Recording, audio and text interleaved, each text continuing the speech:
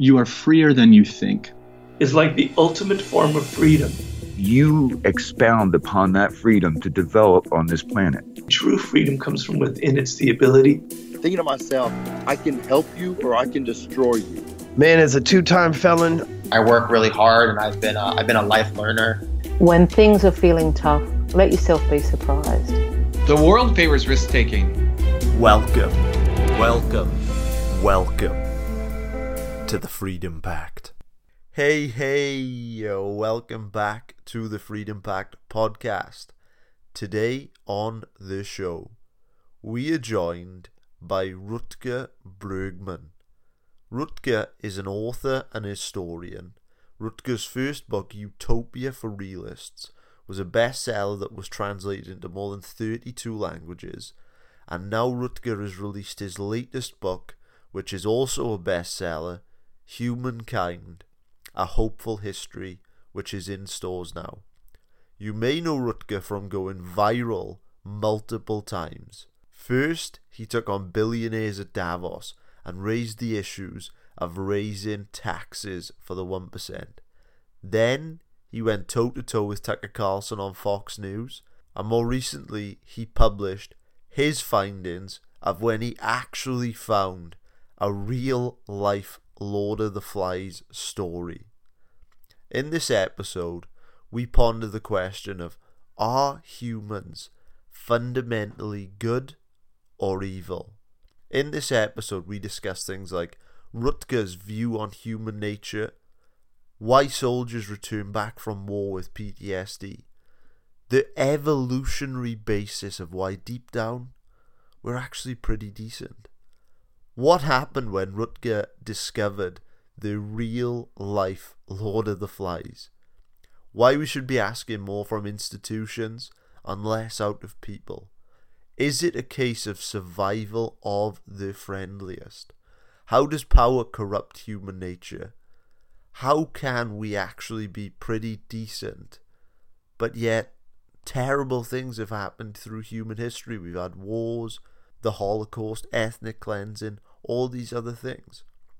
So guys, if you get value from our work, please subscribe and leave us a 5-star iTunes review, as this really does help us to grow the show. There are links below to a number of different things which we can offer you as well on top of this podcast, namely our newsletter, and don't forget our video interview of this is also on our YouTube channel. There's a link below for you guys to subscribe. This is an absolutely awesome episode with Rutger, and I hope you enjoy this episode with the anarchist Rutger Bregman. Thanks, man. Thanks for having me. Such a pleasure. So let me start off by commending you, because I thought that Humankind was absolutely fantastic. I suppose it is I think I read that it's now a Sunday Times #1 bestseller. So Number 2. Oh, number 2. Oh, yeah. Oh, my apologies. Hopefully we got to #1 after this episode. Hopefully, yeah. So I loved reading it, and I think that what I particularly enjoyed most about it was that it really challenges this stereotypical, lazy, cynical view of human nature. So I guess let's just kick her off there. I mean, what is the point about human nature that you were trying to convey in this awesome book? Well, Humankind has a very simple but quite radical message. So the short summary would be that most people deep down are pretty decent. Now, that sounds quite simple, but you actually need more than 500 pages if you want to try and convince readers.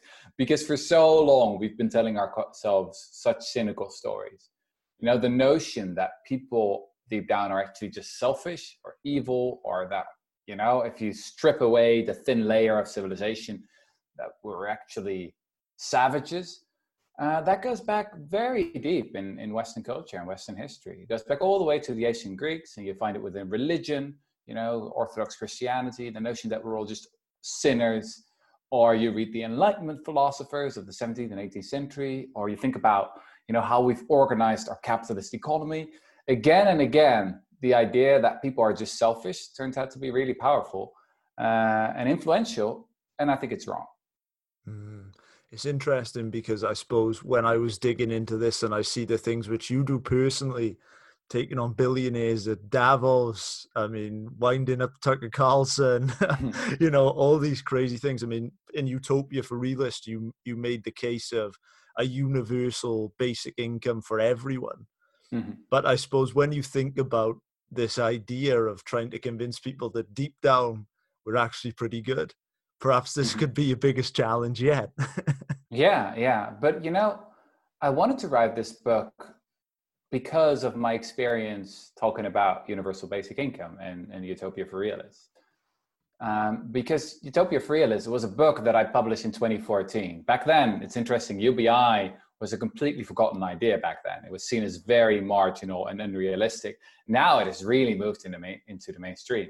So in Europe, more than 70% of people are in favor of UBI, also a majority in the US, according to a recent poll. Now that was unimaginable just 6-7 years ago. But what I discovered is that the main objection people have against basic income is not really scientific in nature. It's not like that they're going to point to this study or that study and say, hey, it actually doesn't work. No, what they're saying is, yeah, but what about human nature? Aren't people just selfish? Aren't we just fundamentally lazy? And isn't that the reason why you can't really scale this up? That's the reason why I wanted to write this book, because I realized that so many of the ideas that I was excited about, and not only universal basic income, but also other ideas like having a genuine participatory citizens democracy, or, you know, coming together and actually doing something radical about, you know, a great challenge like climate change. All of these things rely on a more hopeful view of who we are as a species. If you actually want to change the world, I mean, you don't have to believe that humans are angels, because clearly we're not, but you do need some faith. And yeah, that's what this book is about. I love it. And isn't it interesting how that was the main objection you got of, oh, I mean, I would go and build the next Apple or Google, but those people, I mean, exactly. They would waste it. And I think that was an amazing reflection that I got from the book, in the sense that I'm not sure where it's been conditioned into me, but I sort of had the thing of, oh, I need, you know, guard dogs around my house and all these CCTV cameras. When actually, when I sort of, you know, use principles from, say, cognitive behavioral therapy, and I start going, okay, like, what examples do I have to back that up? And actually, there's very few. So I wonder, I mean, how much, I mean, is the news playing a factor in this at all?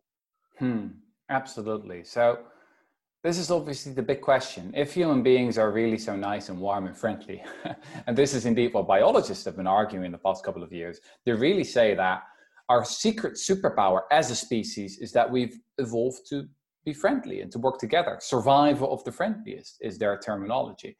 Now, if that is true, then why don't we really think that? Why are we so often suspicious of other people? And, you know, I think you can write a library full of books about that. I sort of have, I think, 4 reasons for that. So the first one is the one you already mentioned, is really our sources of information, our system of information, which is, you know, mainly the news. I mean, we know our friends and our families and our co-workers, but when we think about those other people far away, we have to rely on journalism, on the news. And the news is mostly about things that go wrong, about exceptions, about corruption, violence, terrorism. So if you hear about all these exceptions all the time, then at the end of the day, you'll have a very bleak view of humanity. There's a term for this actually in psychology. So psychologists talk about mean world syndrome, something that you get from following too much of the news.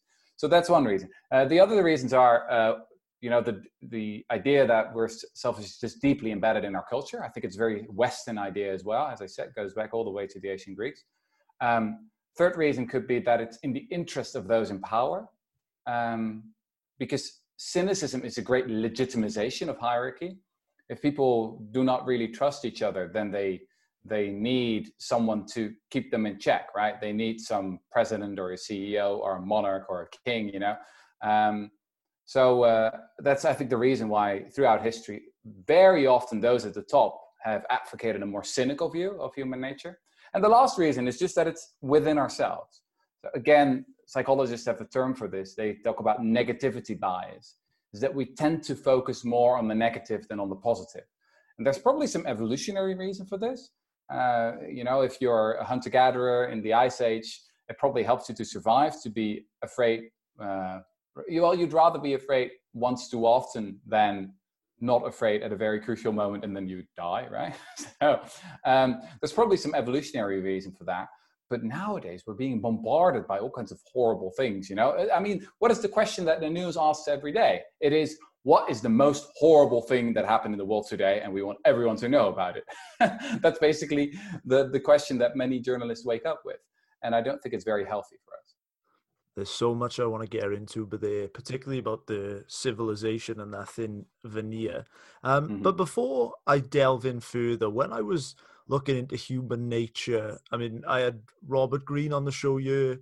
I think that he sort of sports, he's definitely sports a more cynical view of human nature than yourself.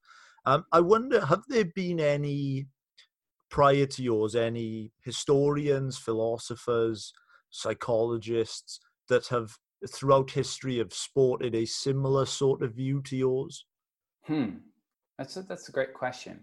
So I would point out two things here.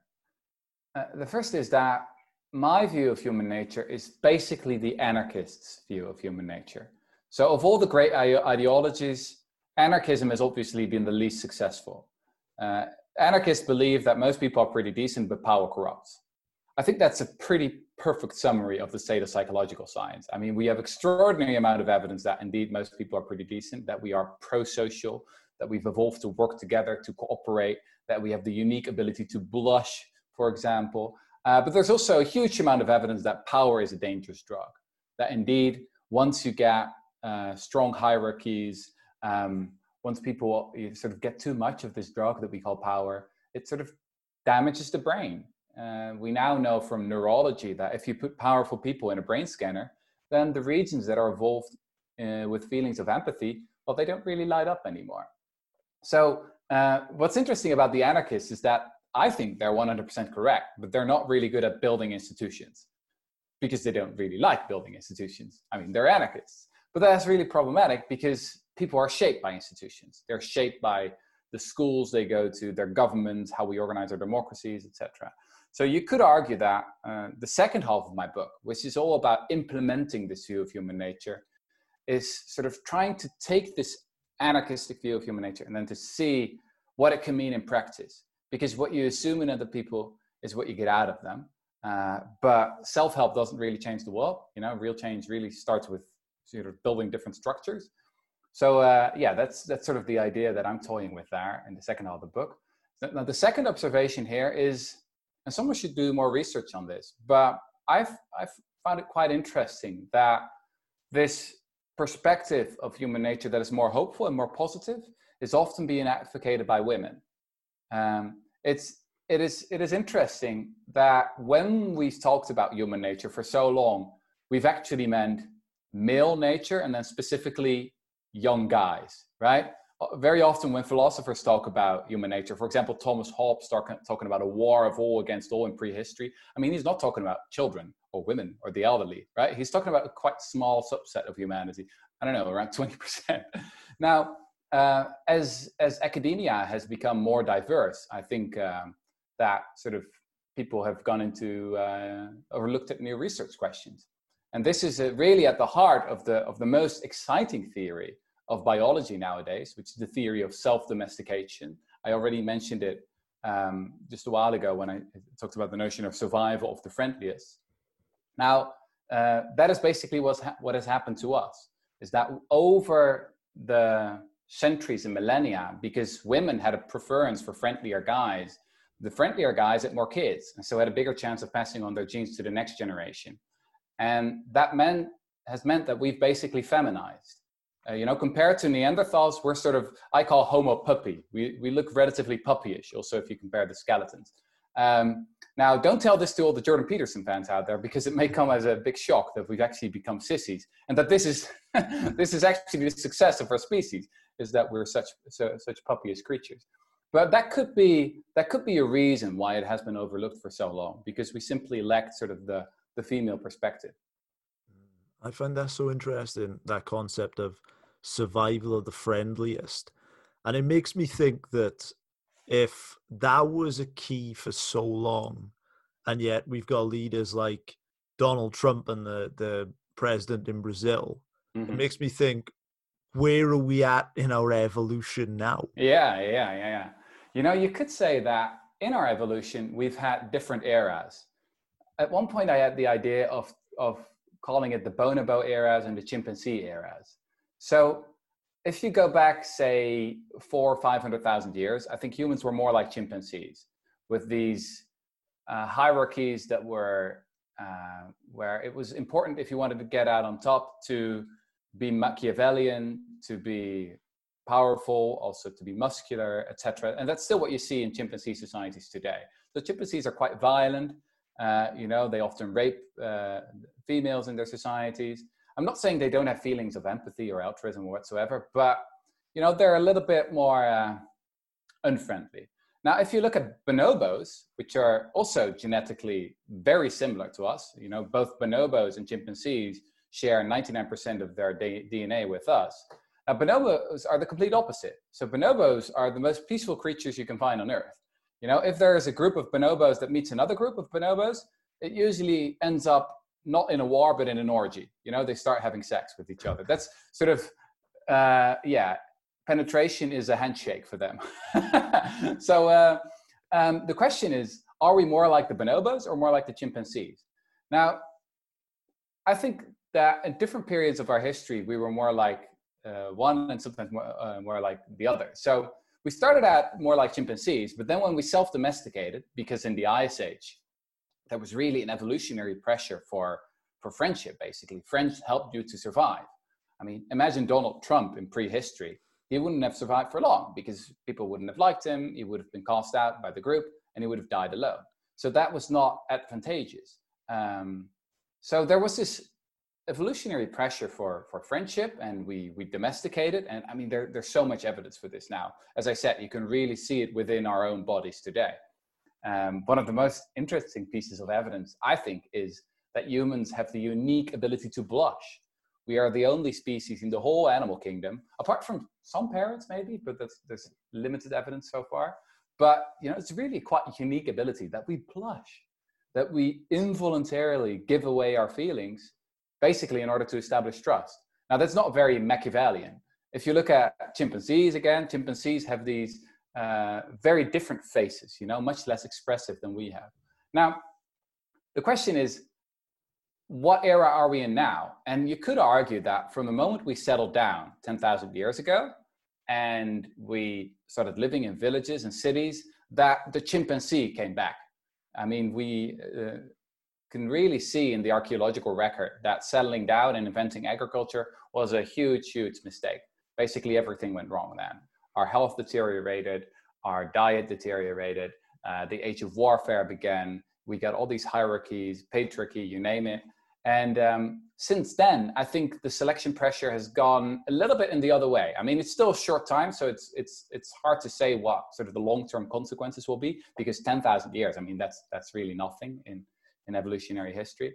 But there's some evidence that since then, sort of the machos have done better. Machos and sort of what you can call survival of the shameless, that works much better in a hierarchical society.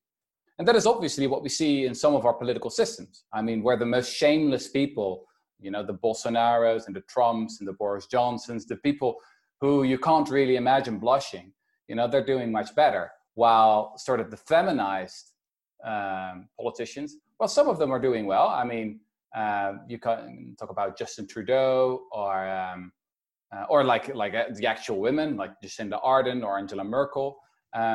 So that is, I guess, the big tension that is going on. And maybe the big question for our future will be, are we going to be more like the chimpanzee or more like the bonobo? So interesting.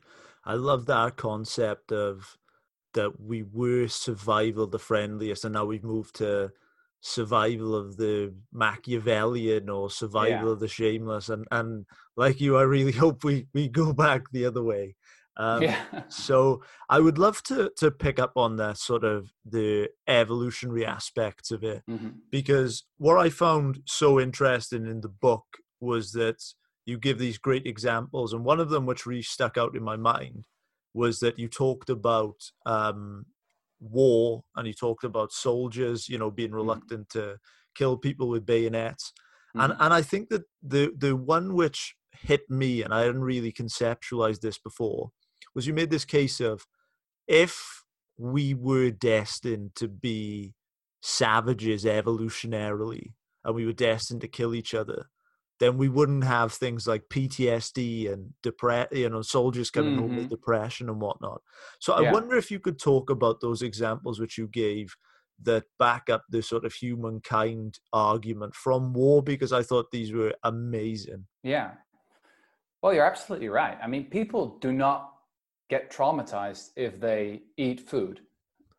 They don't get traumatized if they go to McDonald's or when they have sex. Well, sex sometimes if it's involuntarily, but mostly, I mean, we enjoy sex because it's good for us. And there's a reason we like it, because there's probably an evolutionary advantage, right? If we don't have sex, then we die out as a species. So you don't need a PhD to understand that. Now, the strange thing about violence is that we often become traumatized by it. Indeed, especially killing someone else. If you have a soldier, you draft that soldier and send them into a war, then often they come back with PTSD. Now, that's strange, isn't it? Because we've been taught for a very long time, and this is still the message of many Hollywood movies and series like Game of Thrones, and you name it. We've been taught that violence is easy. I mean, we're supposed to be these savages who, in certain situations, when the veneer of our civilization breaks down, that that we should just shoot to kill, and that we intuitively understand what to do. But actually, very much the opposite happens. So there's indeed extraordinary evidence that most soldiers in most wars, especially if they've not been properly trained and conditioned. So, for example, during the First World War and the Second World War, where they had just had to work with average drafted soldiers who had received maybe 6-7 weeks of training, which is mostly technical training, how to load a gun, how to fire it. Well, many of those soldiers, actually the majority of them, did not fire their guns. They couldn't do it, which is really strange. Again, it makes you question everything basically about the psychology of violence. The first one who noticed this was an American historian and military man named S.L.A. Marshall. In 1944 and 1945, he traveled with American troops, both in the Pacific and in Europe. And he was indeed one of the first ones to discover that many of the soldiers didn't fire their guns. His estimate, which was a rough estimate, it was sort of basically an intuition, that was that only 15 to 25% of soldiers actually did fire their guns. Now, that became a quite controversial finding, because the question was, were his statistics really reliable? And obviously, this really goes against the worldview of some people. But later research really has backed it up. It has become much more mainstream. And the American military took his findings very, very seriously. So because of S.L.A. Marshall and his book, Men Against Fire, which is still obligatory reading in many military academies today, because of his finding and his conclusion that actually we are not hardwired to be violent and we have a strong inner psychological resistance against violence, they've completely changed the training of soldiers. So nowadays, if you want to become a soldier, you go through this process of conditioning where they let you shoot at targets that are as realistic as possible, so that sort of shooting becomes a Pavlov reaction, that you don't really think about it anymore. And that has really succeeded. So we know that in the war in Vietnam and also the Iraq War, many more veterans came back who actually did kill enemy combatants, but they paid a quite high price for that. So also incidence of PTSD has really gone up since then. So yeah, I mean, this is a very different story. What the modern psychology of violence teaches us is that, yes, human beings are capable of horrific violence. I mean, in many ways, we are the cruelest species in the whole animal kingdom, but we find it quite hard. And you actually need to do quite a lot to get people to become violent. You need certain psychological technologies like dehumanization and conditioning and brainwashing. And it also helps if you have the right sort of military technologies like weaponry, especially increasing the distance really helps. So it's much easier to just push a button and kill a lot of people far away with an artillery device than to let people use their bayonets.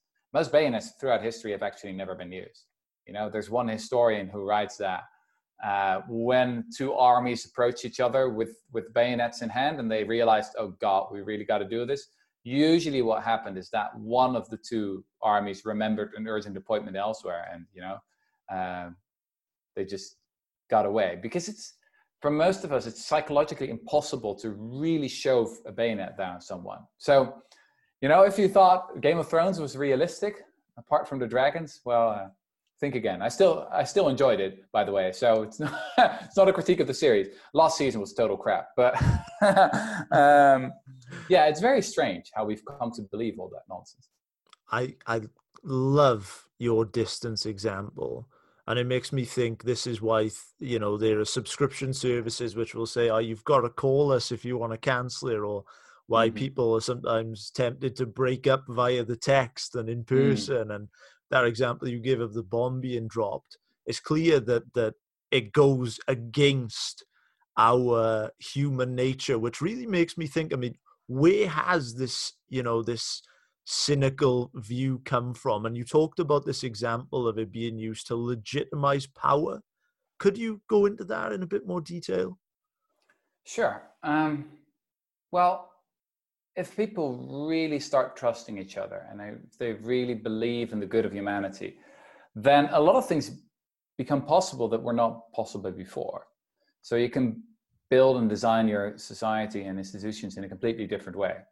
If you think about schools, nowadays schools often are all about, wow, basically having a little bit of distrust in children, right? We have all these things like homework and hierarchy and classrooms where we basically force the kids to be there for hours a day because otherwise we're afraid that they don't learn anything. Now, if you move to a different view of human nature, you can get rid of all that.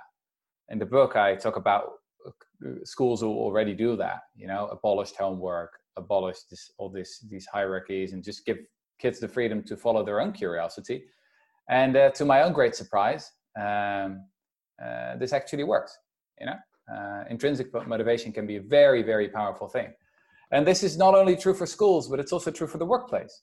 You can build completely different organizations once you adopt a more realistic view of human nature. You can get rid of a lot of management.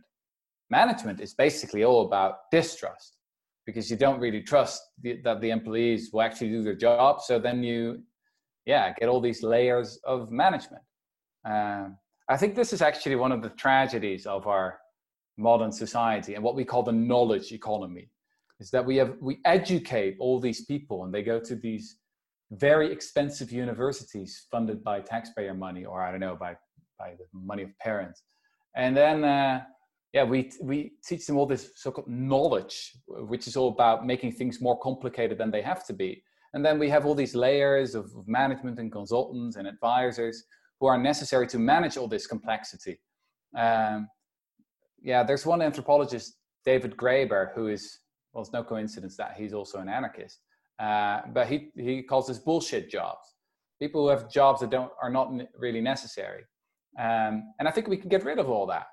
Because the ironical thing, again, here is that often these bullshit jobs pay very well. You know, it's from people who are higher at the ladder, but they don't really have any meaning. It's something we discovered during this pandemic as well, by the way. I mean, governments around the globe came up with all these lists of the so-called essential jobs, the essential workers, vital workers. Well, there were no hedge fund managers on those lists, or all these kind of consultants and managers, etc. So maybe this crisis is a shifting point where we rethink what's really important. And that will be quite uncomfortable for a lot of people at the top because, they'll come to realize that they're not as important as they would like to believe.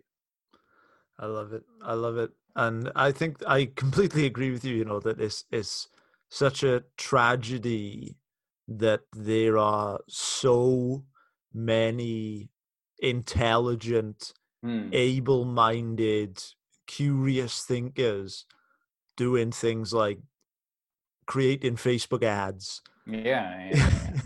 It's one of the greatest tragedies of our time.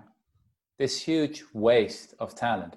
So many smart people who could do great things, could get us to Mars, build flying cars, solve climate change, cure cancer, you name it. And what are they doing? They're creating algorithms that let us click on ads. They're building financial products that only destroy wealth. They're helping billionaires to evade their taxes. It's such a tragedy. It's really the greatest tragedy, I think, of our time. Just an extraordinary waste of talent. Bankers, for example. I think if you're a banker, you should ask yourself the question, maybe I'm just too smart to be a banker. It's such a tragedy. You could go on and do very interesting things and actually contribute something, and you'll be happier as well, I think, in the long run. Because this is, again, the irony is that many of these people, they go with taxpayer-funded money to these great universities, then they, become educated. Then for 20 or 30 years, they do these completely useless jobs. Then they have their midlife crisis. Of course they have one, because they've been living completely meaningless lives. And then they quit their job and they paint the rest of their lives. They start painting or something like that, or read books or write novels. And my only question here is, why not immediately start writing novels or paint or whatever? Let's just cut out the crap, because it's such a waste. I love that. I love that so much. So I guess when you write a book like Humankind, I guess that would inevitably generate questions such as, if, as you say, that deep down humans are pretty decent, then how can a species go on to do things like the Holocaust or ethnic cleansing or suicide bombings or pick any tragedy or whatnot? So I wonder, how do you marry those two ideas together? Well, this is obviously the big question that hangs over my book. And by definition, the answer has to be complicated and layered. The cynical answer to that question would be easy. You can just say, well, why did people commit, all these crimes? Because they're awful. That's why we do it. Basically the cynics have to explain human goodness. That will be the real mystery for them. Why would these horrible people still be nice to strangers or something like that? And then they have to explain it in a way to say, well, that's just because they like to feel good about themselves or something like that. But for me, obviously, the challenge is how do you explain all this evil in the world? How do we explain that human beings are the only species in the whole animal kingdom who come up with the idea of locking up groups of other people and exterminating them? And I think there's not a single answer to that. There really needs to be a layered answer. So if you understand something like the Holocaust, libraries full of books have been written about that. And there are so many different pieces of the puzzle, but we can zoom in on a couple of things. So first thing is that genocides are highly moralized, right? They're highly moral undertakings. They're not like these sadistic things where the people who perpetrate them say, well, we just enjoy violence. We just like killing random groups of people. That's never the case. It's always, they make the case that this group is really evil and that they want to improve the world and protect their own people from that evil group who's really an infection, etc.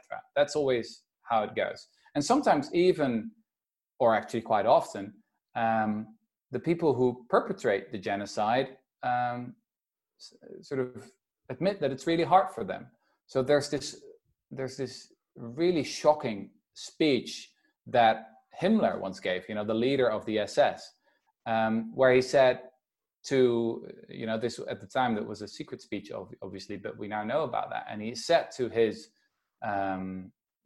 basically the people who are under his command, that it was going to be really hard and it was almost inhuman what they were doing, but it was still the right thing. So they really had to convince themselves with this crazy ideology that they were actually improving the world. That is, I think, the dark truth at the heart of my book, that even though human beings have evolved to be friendly, we quite often do the most horrible things in the name of friendliness and of comradeship and of loyalty. And then you can get this in-group, out-group dynamic where we really love our own group, and the out group, well, that's the strangers far away, or we even dehumanize them and think of them as cockroaches or, you know, a plague. And then you can do things that you can normally never do with human beings that are really hard to do. Still, it's traumatizing. So this is one of the reasons that the Nazis came up with a system of gas chambers, because just shooting all these Jews was becoming psychologically too hard for many of the soldiers. You know, they were developing all kinds of bizarre symptoms and breaking down, etc., because it's, you know, human beings are not designed to do something like that. That's why they came up with this horrible system. So none of this is meant to downplay these atrocities. I'm just trying to understand them and to see how this can happen, how a species that has actually evolved to be friendly and to work together on a huge scale can, in very specific circumstances, behave in incredibly horrible and cruel ways. So interesting. And in the same way, I imagine that if most people had to kill their own pigs rather than, you know, through industrial plants, I mean, the world would probably go out, would probably be extinct of berries very, very quickly. Yeah, absolutely. Well, that's true for so many things we do. If we would actually align our behavior with what we believe, so many things would change. We couldn't consume most of the products we're consuming right now, because the clothes we're wearing, you know, what's behind all of that? How much child labor is behind that? How much pollution, how much abuse of workers in other countries is behind our clothes? And this is especially true, you're absolutely right, when we talk about animals. You could make the case, and Yuval Noah Harari, the historian, who's written this fantastic book, Sapiens, you know, and I disagree with him on quite a lot of points, but I really agree where he says that, you know, industrial farming is probably the greatest crime in all of human history, because the scale of it, we slaughter, one estimate is that we slaughter around 65 billion animals each year. So what is it? It would take around, I don't know, 30, 40 days to slaughter as many animals as there are humans on the planet. And that happens again and again and again and again and again. And the more we learn about the consciousness of these animals, about their, how do you say that? About their mental lives, the more shocking it becomes. Because it turns out that they're actually quite smart. They have feelings of empathy. They mourn for their dead. I mean, pigs, for example, that's really shocking. Pigs are often smarter than human toddlers of around 2 years old. If you have a human toddler and let the toddler compete with the pig on an intelligence test, very often the pigs win. I mean, this is one of the arguments I make at the beginning of the book, is that human beings are absolutely unimpressive in intelligence tests. We're not really smart. We're not very good at arithmetic or causal reasoning or something like that. And we often are outperformed by chimpanzees or by pigs. It's just that we're really good at plagiarism and learning from each other. You know, social learning is really our secret superpower. And that's why we've been able to build cultures and learn from each other. You know, that we actually remember inventions. Now, monkeys do a lot of inventions, but they don't remember them. So they have to invent the wheel over and over and over again. Well, we only had to invent the wheel once or twice or 3 times maybe, but not that often, because, you know, they were passed down to generations. So yes, indeed, for the meat lovers and the dairy lovers out there, this is troublesome information because it really becomes hard to enjoy your lunch or your dinner once you have all this knowledge. So interesting. And I want to pick up on something that you said. You know, you make this case that humans are generally decent, but power corrupts. Why does power corrupt? That is a great question. I think one of the main reasons is that if you think about something like empathy, just sort of having the ability to step in someone else's shoes, which is such an important phenomenon in human societies. There's also evidence for empathy with other animals, so it's not unique. But clearly we've been hardwired to connect with each other. I already talked about this unique phenomenon of blushing. I can also talk about our unique eyes. So among primates, we are the only ones who have white around our irises, our sclera are white, so we can track each other's gazes. With all the other primates, the chimpanzees, the bonobos, they've dark around their eyes. So if you look at them, you can't really see what they're looking at. They're a little bit like poker players wearing shades. And that's obviously not really helpful if you want to trust each other, if you can't even see what other people are looking at. So that is really central for human beings, is that we've been basically shaped by evolution to connect. Now, once you're at the top of the pyramid, all of that is not really necessary anymore. You don't really need to understand your servants, because who cares? You can just use violence to let them do what they want. In normal societies, you need to talk to other people all the time. You need to understand them. Because if you want to sort of live your own life and survive and, have create meaning, you need to understand each other all the time. That is even the definition of what work is, trying to get into other people's brains. But if you're at the top, you can be lazy. And I think violence is really the language of the stupid, of those who've become disconnected of society, whose Wi-Fi is not working anymore. I guess that's what happens. And I mean, anthropologists have so often pointed this out, is that if you look at a hierarchical system and you really want to understand it, you talk not to the leaders, but you talk to those at the bottom. They have a much bigger understanding of how the system actually works, because they have to understand their own lives, but they also have to understand the lives of the leaders, right? If they want to survive. Now, the leaders have to know nothing about those at the bottom. They're not interested. Who cares? And if someone doesn't behave the way they like, they can just use violence. So I guess that's one of the reasons why power corrupts, is that these things that are so necessary to build a decent society, it's not necessary if you have all these privileges. That's fascinating. I would love to pick up on this article which you went completely viral for on I believe it was The Guardian. You discovered a real life Lord of the Flies. I mean, when I was reading this, I was like, okay. I was like, this is just insane. So I wonder, could you share this story with us? Yeah, sure. So I guess most listeners will have heard of Lord of the Flies, or even have read it, or basically have been forced to read it while they were in school. For those who don't know, it's a story of kids being in an air crash and then ending up on this uninhabited island. And they try to build a democracy of sorts, but it doesn't really work out. At the end of the novel, which was written by William Golding, a British author, at the end of the novel, 3 kids are dead, and the message is, look, this is just what we're like. This is just what kids are like. If you give them freedom, then they'll behave in a pretty horrible way. And that's the lesson we taught to millions and millions of kids for decades. Now, I wondered, while I was researching this book, whether it has ever happened. Because that would be interesting, wouldn't it? If we could find a real live Lord of the Flies case study, and then, see what the real live Lord of the Flies would look like. Now, I'm, of course, a proper researcher, so I started on Google. So just Googling like Lord of the Flies and real life or kids on an island.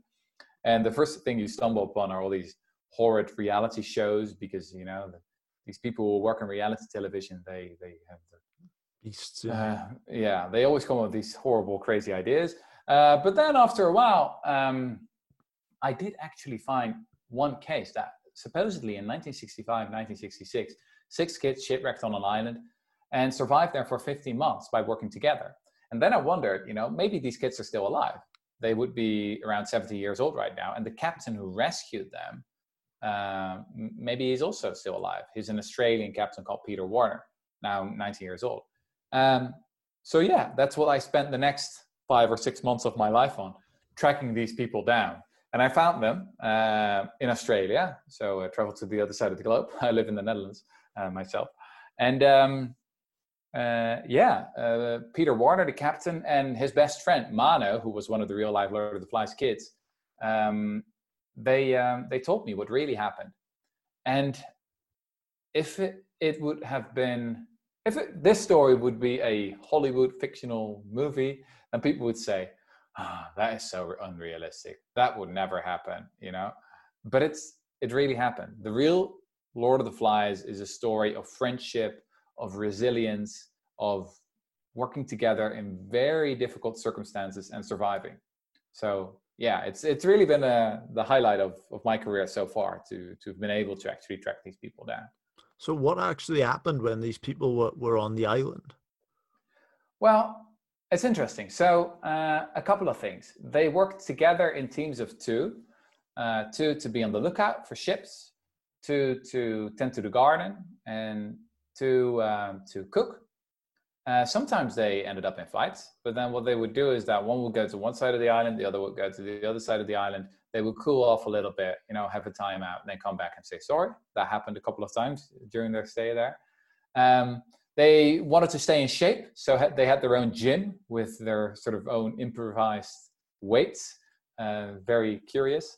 They had their own badminton court. And yeah, they made a sort of a guitar from some of the pieces of the ship that was wrecked on the island. And so they made a lot of music. And they were bored quite often, but still managed to survive.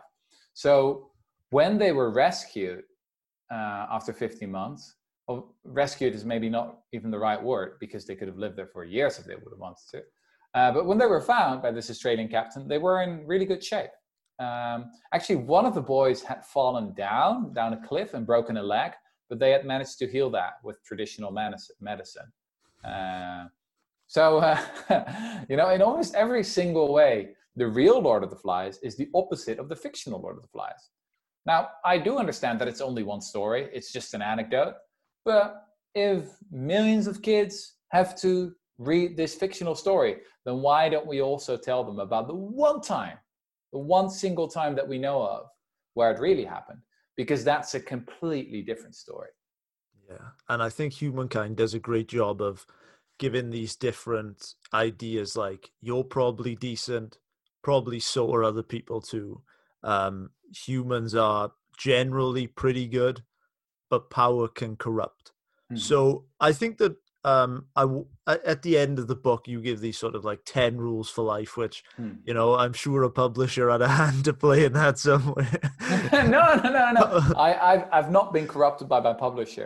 It was actually a friend of mine who said, look, you've written a sort of a theory of everything, and you need sort of a personal ethics with that as well. So it's a theory of human nature, how we can implement that theory within our society and build different institutions.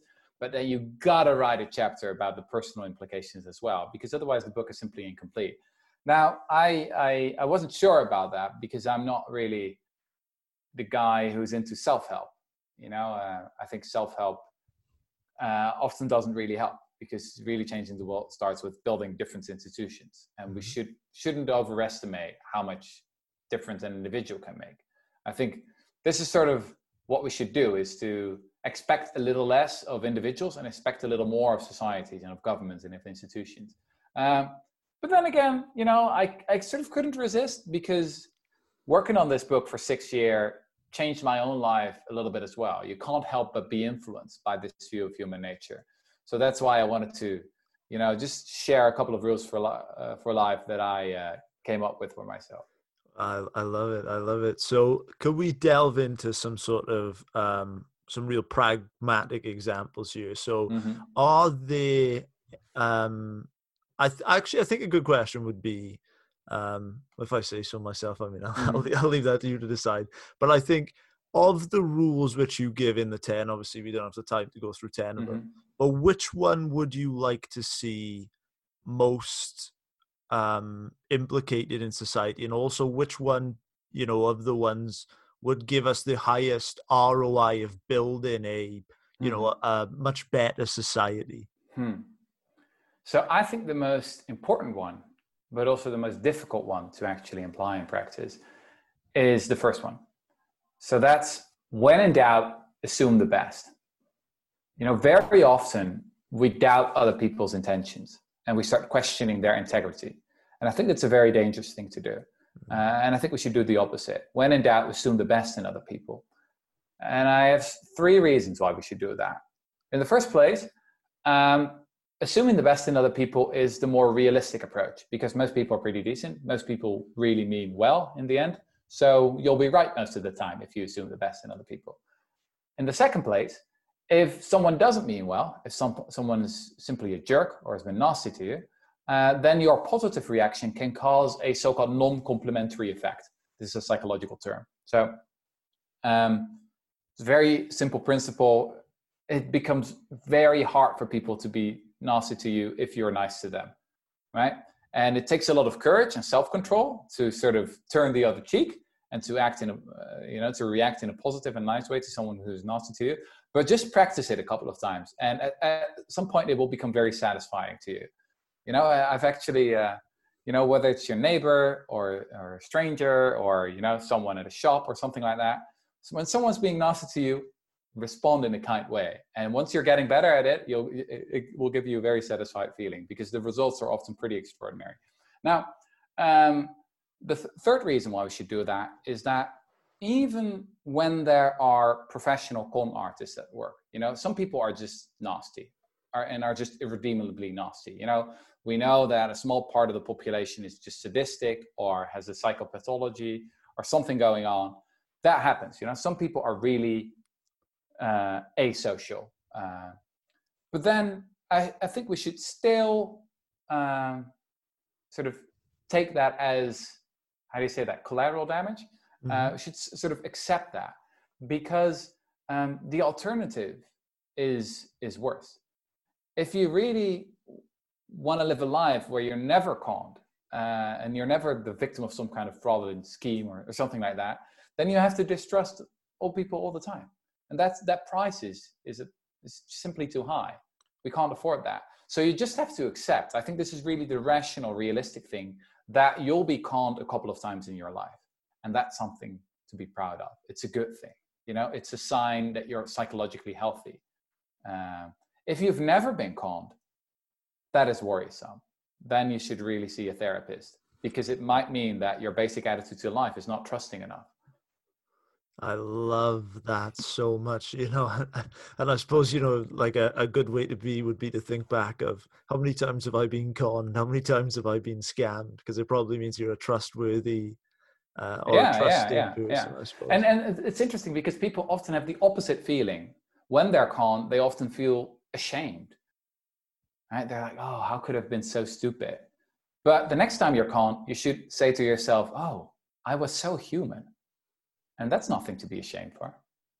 No, that's a reframe right there. I love it. So my last question to you today, Rutger, before I ask you to sign off and tell these guys where they can connect with you, would be something which I've started asking at the end of all these shows. And that would be simply, what makes a life worth living?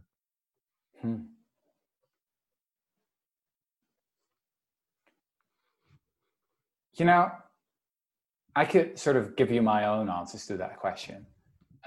What makes my life worth living? And they'd be very boring answers, actually. We want to hear them. We want to hear them. So I'm obviously excited about my books and my ideas, etc. But in the end, I would burn all my books if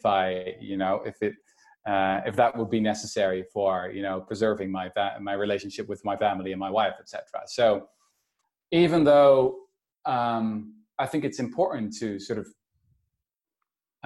make a bigger circle, and to feel empathy not only for those who are close to you, but have a larger circle of compassion. I still think it's important to understand that humans are limited creatures, right? We care most about those who are close to us, about our friends, about our loved ones, and that's fine. That's fine. That's just who we are. As long as we remember that those other people far away are just like us. You know, they have their own friends, they have their own family members that they love. And I guess that's in the end what really makes life meaningful. We're not isolated atoms, but we are part of something bigger. We feel meaning, we create meaning when we connect with other people.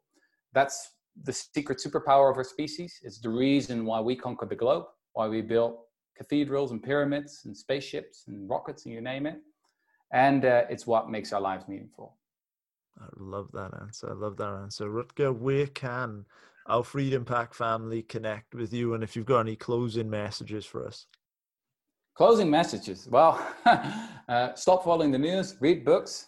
And yeah, cynicism is out, man, and hope is in. I guess that's really one of the central things that I come back to again and again, is that you don't have to be an optimist, you know, because optimism is sort of a form of complacency often. You know, you say, oh, things will turn out to be all right.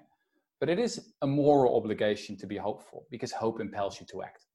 So that's my final message to your listeners. And where can these guys connect with you online? Are you on the socials? Yeah, of course. I'm on Twitter, but I don't tweet much. I'm on Facebook as well, actually. But yeah, it's best just to wait for another book. That'll probably take 4 years, but maybe start with Humankind first. Start with Humankind, and maybe you'll find another real life Lord of the Flies in the meantime. Yeah, well, maybe we'll see. Rutger, this was absolutely incredible. We really feel as if you are genuinely doing a great service. I mean, I know that, you know, you've certainly sparked up a conversation in my own personal life, in my close circles. So I want to pay tribute and my gratitude to you.